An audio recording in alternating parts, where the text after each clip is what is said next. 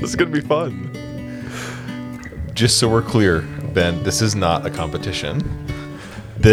We'd like to welcome our listeners back to Who's a Better Pastor?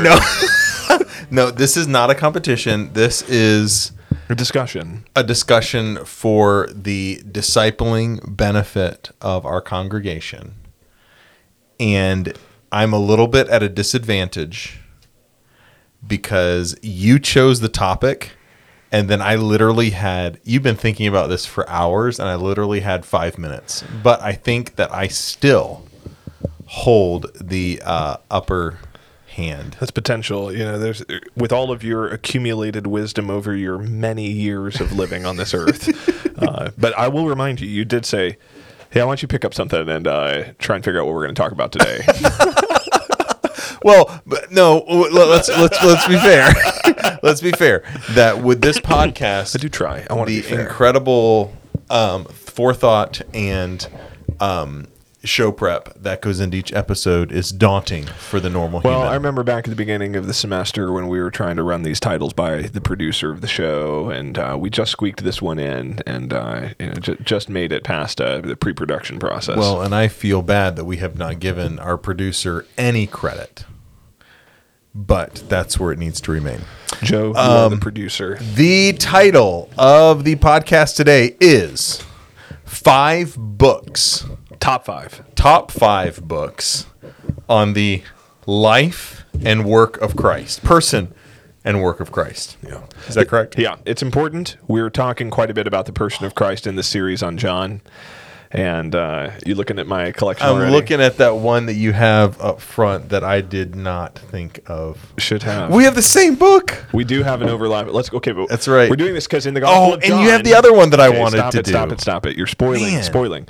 In the Gospel of John, the person and work of Christ is coming up quite a bit. It's preeminent, yep. Humanity Just a little of the bit Christ, because it's called the divinity Gospel. of Christ. Yeah, the Gospel, according to John, it's all about Jesus. And these are written that you might believe that Jesus is the Christ, the Son of God. Yep. John has a distinct Christological purpose. All of the Gospel writers do, but John has a pretty driven theological agenda, I think you would say, in his Gospel. And so as we're doing this is coming up quite a bit in the life and ministry of our church. And so we want to talk about this because we love talking about the person and work of Christ. We also love talking about books that we're reading.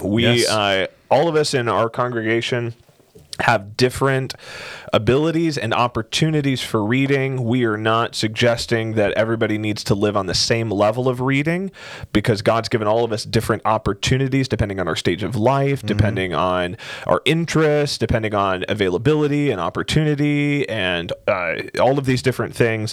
What we do encourage all of our members, though, is to be faithful in taking steps of growth in their understanding of Scripture, whatever that may mean. Well, and I also want to recognize that there are some books that we may hold as reference works that if a person were to sit down, if they are not extremely interested in the topic or motivated to study the topic and read some of these books, they're going to be a very, very difficult read. Right. You know, and so some of these are books to sit down and read through conceptually. Others are dealing with a very specific topic that are good to have in case the topic comes up that you can read, and other ones yet are still reference works that maybe you'll reference throughout really the rest of your life. What's really fun is, there's a pretty big movement following even on media platforms like YouTube and such that people go through and like really serious readers will go through and do videos on explaining different levels of reading and how to apply different kinds of reading to different kinds of books. And that may be a brand new concept for some people. Right. Like, boy, I didn't know there was more than one way to read a book. And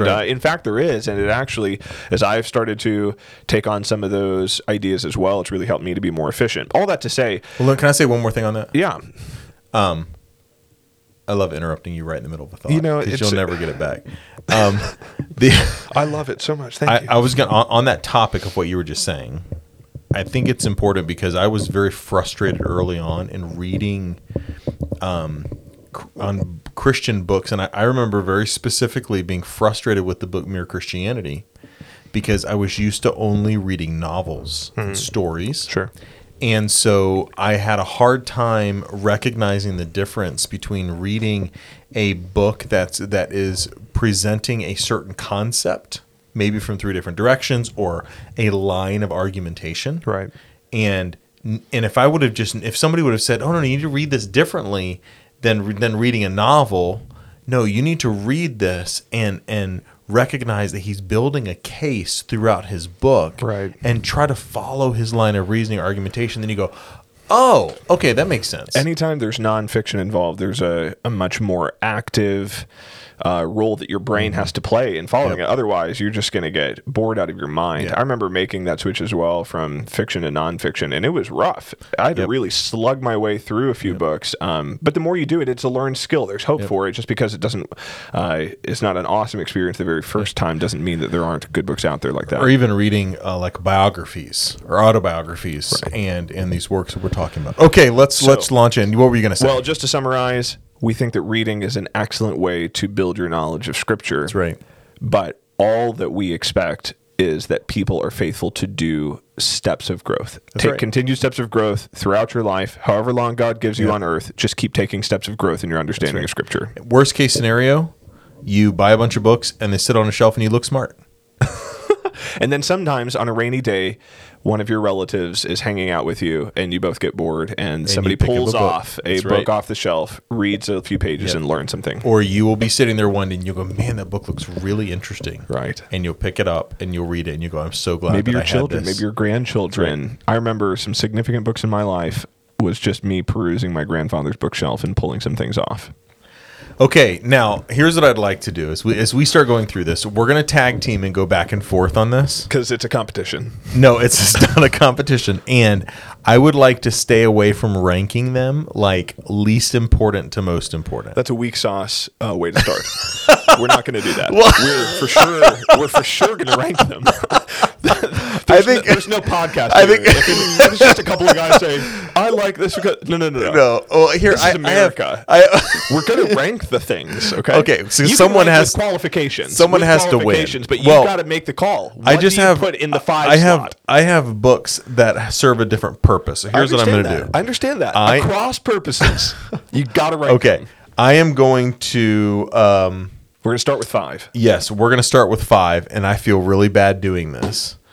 But I'm going to bring out a book that you probably have never heard of. Is it because you're so old and it's an old book like you? No, it's called The Life of Christ in Stereo. That sounds horrible. I hate that title.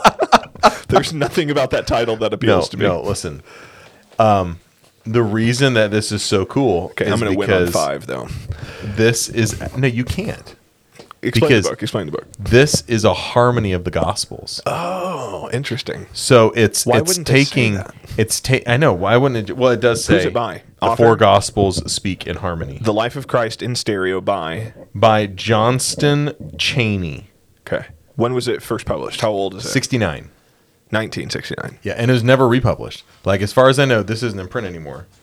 I actually got this as a recommendation from somebody in our church when I was preaching through the Gospel of Mark. And, it does says 5th printing, 1979. So I guess it was printed more than once. But this is really interesting because you can go to a specific passage of Scripture, but it's by like, it'll say the hour of the power of darkness, and it'll go through the different pericopes, all aligned from the different passages of Scripture from Matthew, Mark, and Luke. And then when they're also lined out in John. Now, this is not an original idea. Other people have done harmonies of the Other gospel people have done the before. harmonies, but what's interesting about this is that this gives you the entire life of Christ from all 4 Gospels. Cool. Like, you read it cover to cover, you get the entire life of Christ. That's awesome. It's really fascinating. Yeah. The reason I say it's hard to put this number 5 because it's Scripture. Right, it's Scripture, but it's been arranged and it is for a specific purpose. And very good. All right, so there's your number 5. And another reason why it's number 5 because it has quite possibly the worst cover of any book I've ever seen. Yeah, just give it a few years. It'll come back. It's terrible. It'll come back. Very dated. Okay, And I got it for sale for $1. So I've been hyping on this competition, but I will admit my list isn't perfect, and one of the indications of that is I have the same author twice, but again, it's for different purposes. But this is solidly in my number 5 spot. This is Christ Alone, the Uniqueness of Jesus as Savior, What the Reformers Taught, Why It Still Matters. So if you were just to look this up on Amazon, you would just search Christ Alone. It is by Stephen Wellum, Stephen Wellum. And what he does is he goes through the doctrine of the person of Christ from a theological perspective, talks about the identity of Christ, talks about the biblical witness to Christ in various arenas. But he also talks about the ministry of Christ as prophet, priest, and king, talks about the substitution, the doctrines, and then he specifically ties it to how this doctrine was held and taught going all the way back to the Reformation, and how it differs from the Roman Catholic understanding of the same doctrine, which makes it a fantastic resource, not just for understanding church history, but I think particularly in our context for understanding how our view of the person and work of Christ differs substantially from the view of the Roman Catholic Church. Yep. So this sits at number 5, great combination of systematic theology and historical theology. Stephen Wellum, Christ Alone, number 5. Number 4, I have a author from the 1800s, 1700s, earlier than that. Crummacher is his name. And this is a series of devotional meditations on the person of Christ and the story of Christ, called The Suffering Savior. Suffering Savior by F.W. Crummacher, Krummacher. This has been very encouraging for me. Let me tell you where I got this. This was actually a gift given to me because I was at a conference where Colin Smith, who's the pastor of the Orchard Church in Chicago, he speaks with the Gospel Coalition, different things anyway. He was speaking there, and he referenced this book, and he used one of these gospel meditations on the life of Christ as an illustration in Psalm 23. And it's produced by Banner of Truth, and I actually heard his illustration of this, the way that he phrased Christ's suffering with the shadow, not to be afraid of the shadow of death. I will fear no evil, right? Yeah. And I was so taken by that I asked him, what book was that from? And he referenced this, and then someone who was there with me ended up getting this for me as a gift, and it has been, here we go, 1800s, early 1800s. We love old books, don't we? Oh, yeah. And Spurgeon gives his stamp of approval of outstanding value, which should be enough. Spurgeon says I like it. So Spurgeon says it's good. But these are really, they're short. Yeah. So like each one is maybe 4 pages, maybe 5 pages. And they're meditations on the life of Christ and the person of Christ. And there are, let's see how many chapters here. There are 53 chapters. So it's a shorter book. It's a long book, close to 500 pages, but each chapter is short and is just been a huge encouragement to me on meditation, specifically on the Crucifixion Week, the Passion Week. We have to have devotionals like that in our libraries. This is not just for pastors, but just Christians. We need to be encouraged by Jesus himself, and books like that can help do that for us. Can I give you a really gross illustration of what this book is? If you must. My child one time was very young and just learning to eat food.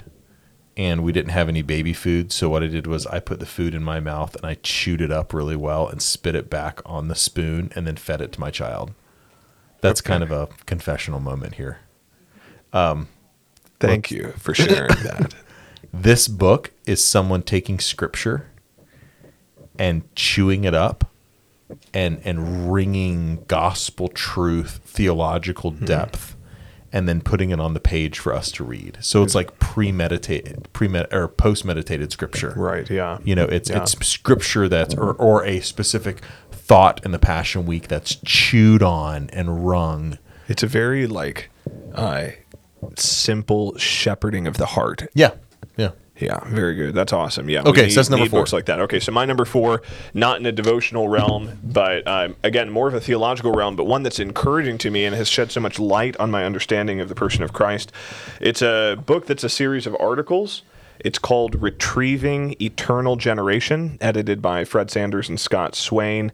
D.A. Carson has an absolutely incredible chapter in here, an article on John 5:26, as the Father has life in himself, so he's granted the Son to have life in himself. And the idea of Jesus being the only begotten, we kind of went through in conservative evangelicalism kind of a debate on what it means for Jesus to be monogenes. And this book was really influential for helping me come down and land on a position regarding the position of eternal generation and how the Son relates to the Father within the divine essence. So, retrieving eternal generation, very, very helpful book from really solid biblical scholars who I think shed a lot of light on the Son as he relates to the Trinity. And that's not the relationship of the Son with the Father, but it's the relation of the Son and the Trinity and being begotten. Yeah, the eternal procession of the Son. I am going to boom. Oh, also look at number 3, Look also at that. Trinitarian. I'm gonna continue on that same vein. By the way, since I just want to interrupt you real quick, I hope you don't mind. No, I won't forget so for my train numbers of thought. 5 and 4. Just so we're clear for the audience, I definitely won those. No way! Number 5, I won. Are you kidding me? Far and away. Just by cover design alone, I won.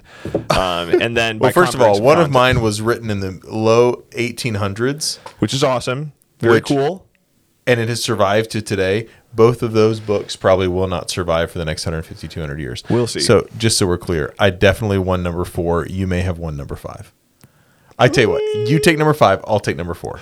I think we'll let our listeners decide on number 4, but I did win number 5. Continue. Number 3, Simply Trinity. A lot of people in our book, a lot of people in our church have read Delighting in the Trinity. Yes. That is, in my opinion, and I told somebody this the other day, Delighting in the Trinity is top 5 books for life to read. In this era of Christianity. In this area of Christianity, yeah, of like modern books. Yes. Like if you're going to say, okay, what books today shape your view of God and your worship of God? Yeah. I would say that's top 5 hands down. Sure. I think I would agree I think with it's that. a must read. It's in our Christian living track, by the way. Yes, Pure it is. Community. Because it's that foundational, is that if we could choose 4 or 5 books to read for Christian life, this would be one of them. And it's not I'm saying it's not a practical book. It's not a book about doing things. It's a book about believing. And yet it bleeds over so clearly and easily to implications for life, wouldn't you say? Like the You just stole theologies- my sentence. Oh, it was just right there. It's Don't like leave it's like cookies we're on the thinking on the table. along the same lines, but I'm just a little bit higher. If you were, you'd get those words out a little faster. Simply Trinity, fantastic. The reason that I think this is fantastic is because it takes the person of the Son and goes a little bit more in depth than Delighting in the Trinity. In the person of Christ, it has both eternal generation in here and talking about the Son being eternally begotten of the Father, and it deals with eternal functional subordination, which is also a big question, big controversy. huge controversy right now. Yeah. It also, I mean, this is why there's no chance of you winning number 3. The Just so you hat know. trick right there, huh? It also deals with the doctrine of inseparable operations. So those 3 aspects find themselves in the person and work of Christ. Beat number 3. I dare you.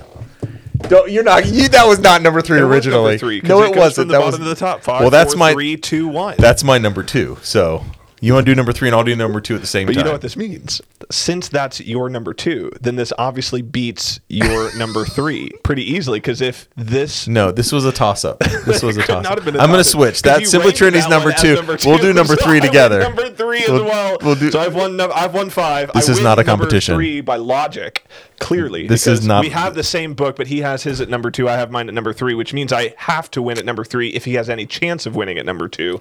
We'll see what happens. With Okay, that. so here's what we're going to do. God You're the going to Son- introduce this. This is your number 3, my number 2. So go ahead and go. By the way, I gave you that copy. I hope you know. Yes, you did. I did. Yes, you did. God, because I got it for free.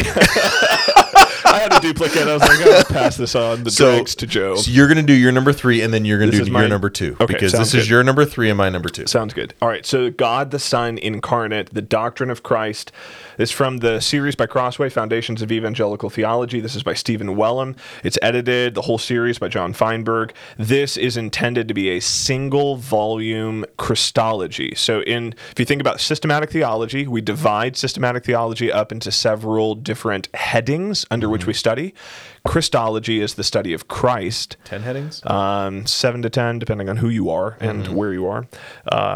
But anyway, so you have the person of Christ, and that typically occupies anywhere from 1 chapter in a systematic theology to 4 or 5 chapters in a systematic theology. Yep.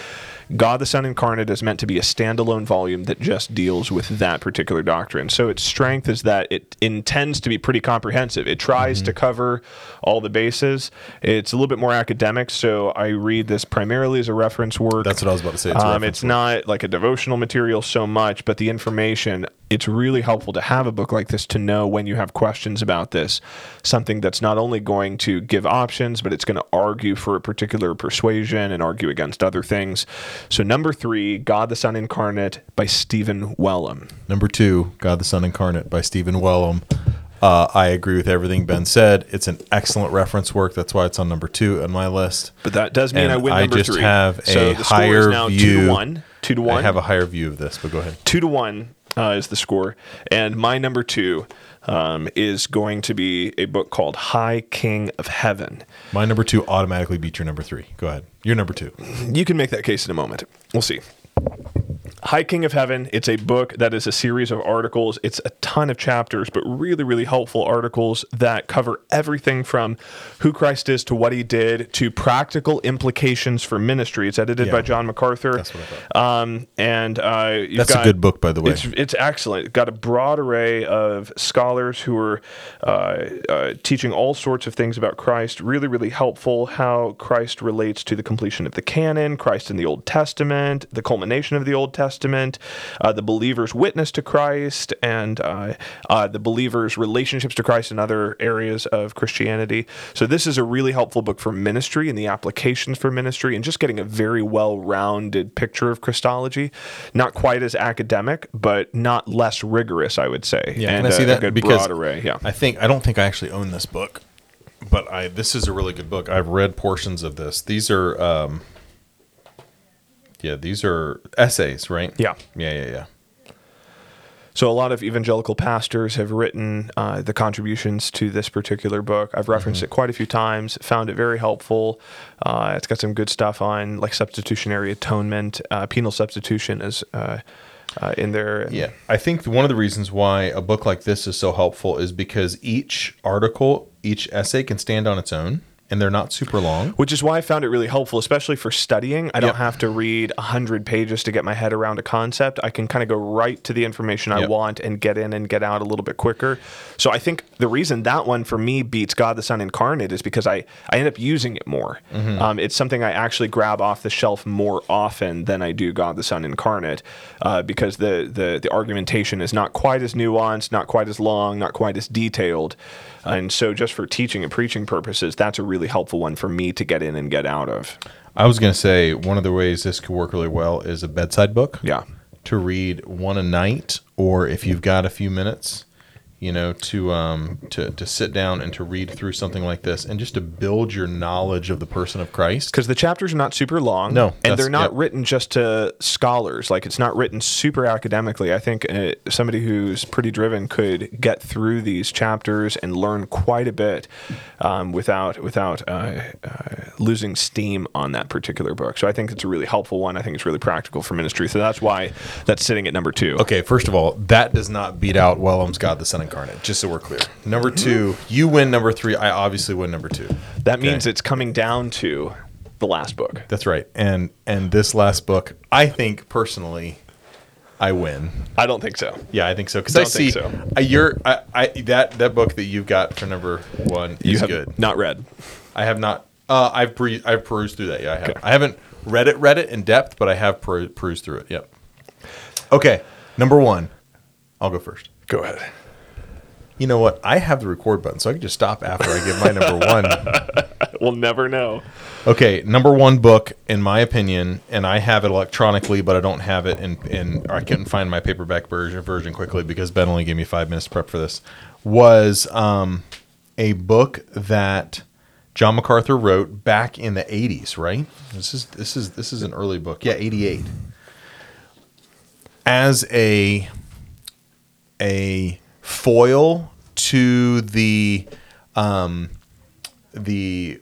easy believism. Easy believism, social gospel / just pray this prayer, repeat this prayer, and you'll be saved. The revivalism, you could say, mindset, not revival, but revivalism mindset of just calling people forward, praying over them and saying they're saved and all these different things. And it's called The Gospel According to Jesus. What is authentic faith? And this book is very divisive.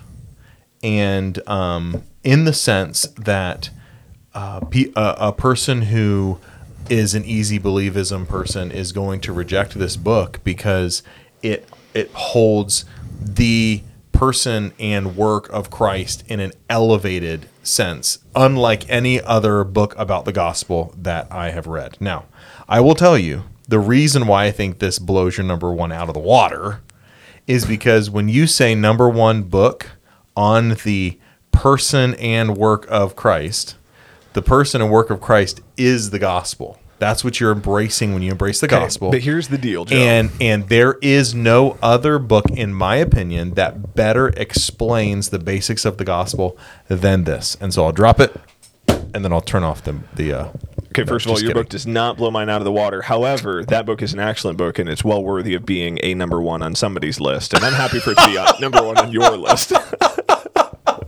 That book will be somewhere in greater Christendom. It's probably a number one somewhere for somebody. For somebody, poor bumpkin.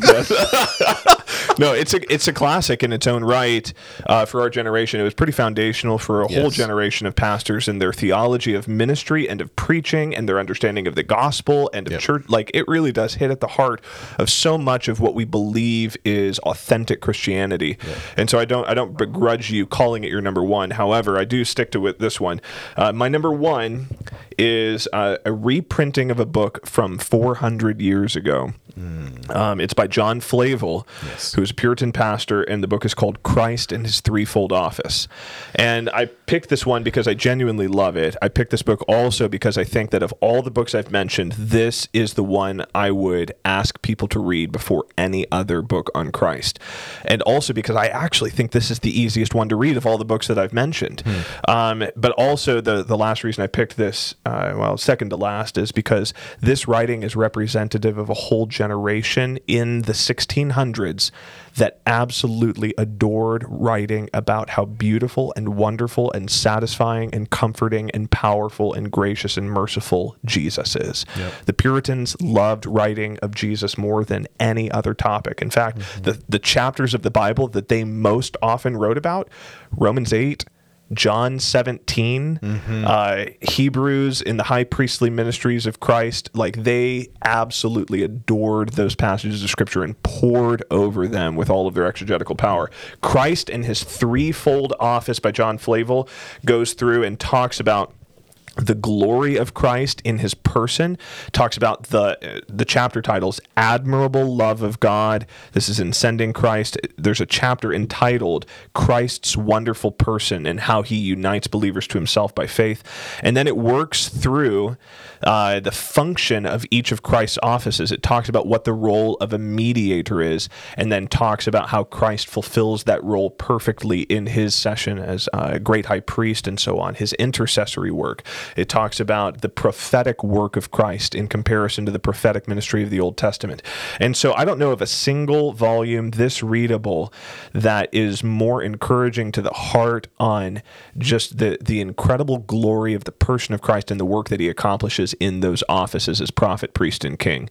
And if that's not a familiar category to you, the idea that Christ is a prophet and a priest and a king, and the way that He fulfills that, and the benefits to you as a believer that He does fulfill that, then you should read the Gospel According to Jesus, but you also ought to read a book like Christ in His Threefold Office. I will give you half. So we split. That's a tie. We'll need our listeners to decide the tie. So here's write into bjaquo@communitybaptist.com to let me know your vote, and then I'll let Pastor Joe know what you said. Don't email me directly. Don't email. Don't go through a mediator. Don't bother him. Just tell me that you liked my best. So I will also give an honorable mention, and beyond honorable mention, this actually wasn't on my. It's not on my shelf because it's at home on my desk. is Richard Sibb's Bruised Reed. Yeah, Bruised I Reed. actually thought about that when I pulled it out and was thinking about it. And then I realized, because again, Excellent book. you got to pick something that's representative of the Puritans, because you really ought to do like a top 25 of Puritan books on Christ. I brought a couple of honorable mentions. There's one called A Discovery of Glorious Love, and it's just a whole book from a Puritan writer named John Durant of just how amazing the love of Jesus is. And then there's another one that's very applicational by a Puritan named Alexander Gross, and it's called The Happiness of Enjoying and Making a True and Speedy Use of Christ. What a title. But the whole point of it is to say, Christ is so wonderful. Yeah. Here's how you can have the glory and beauty and majesty of Christ take effect in your heart and in your soul. Yeah, that's great. Incredible subject. Obviously, the glories of Christ can never be exhausted by our books, which is why we need our Bibles. We need to be in our Bibles, because that's where, according to the Apostle Paul, we can see and savor the glory of God in the face of Jesus Christ, who's the exact representation of God. Well, I hope this has been helpful. And I think if there's one thing that our listeners will take away, is that of the 10 books that we've referenced, if you can only pick one, it's going to be the Gospel According to Jesus. And so make sure that you pick that up and you read through it as in all of these. You're not going to go wrong with any of these. We agreed that this week on the podcast, Joe would get to have the last word. But see, here's the thing. I don't want somebody to listen to this podcast and get overwhelmed with how many books they haven't read. Oh, yeah. I think the most important thing is just to say, okay, pick a book that maybe piques your interest, and they need to start first of all with our reading track. Start with the gospel, read through that, and you'll slowly work your way through our reading tracks. And then if one of these piques your interest, get the book with the different essays that MacArthur edited that was in Ben's number 2, or pick up The Suffering Savior, that was my number 4, and the short chapters, and just meditate and read through and learn to love the personal work of Christ through meditating on the gospel. And so hopefully be a blessing to you. If you ever have any questions, please reach out, and we can provide the titles of these or links to Amazon if you'd like. But hopefully as we meditate on the gospel, then his work will become precious to us as we learn to love it and cherish it.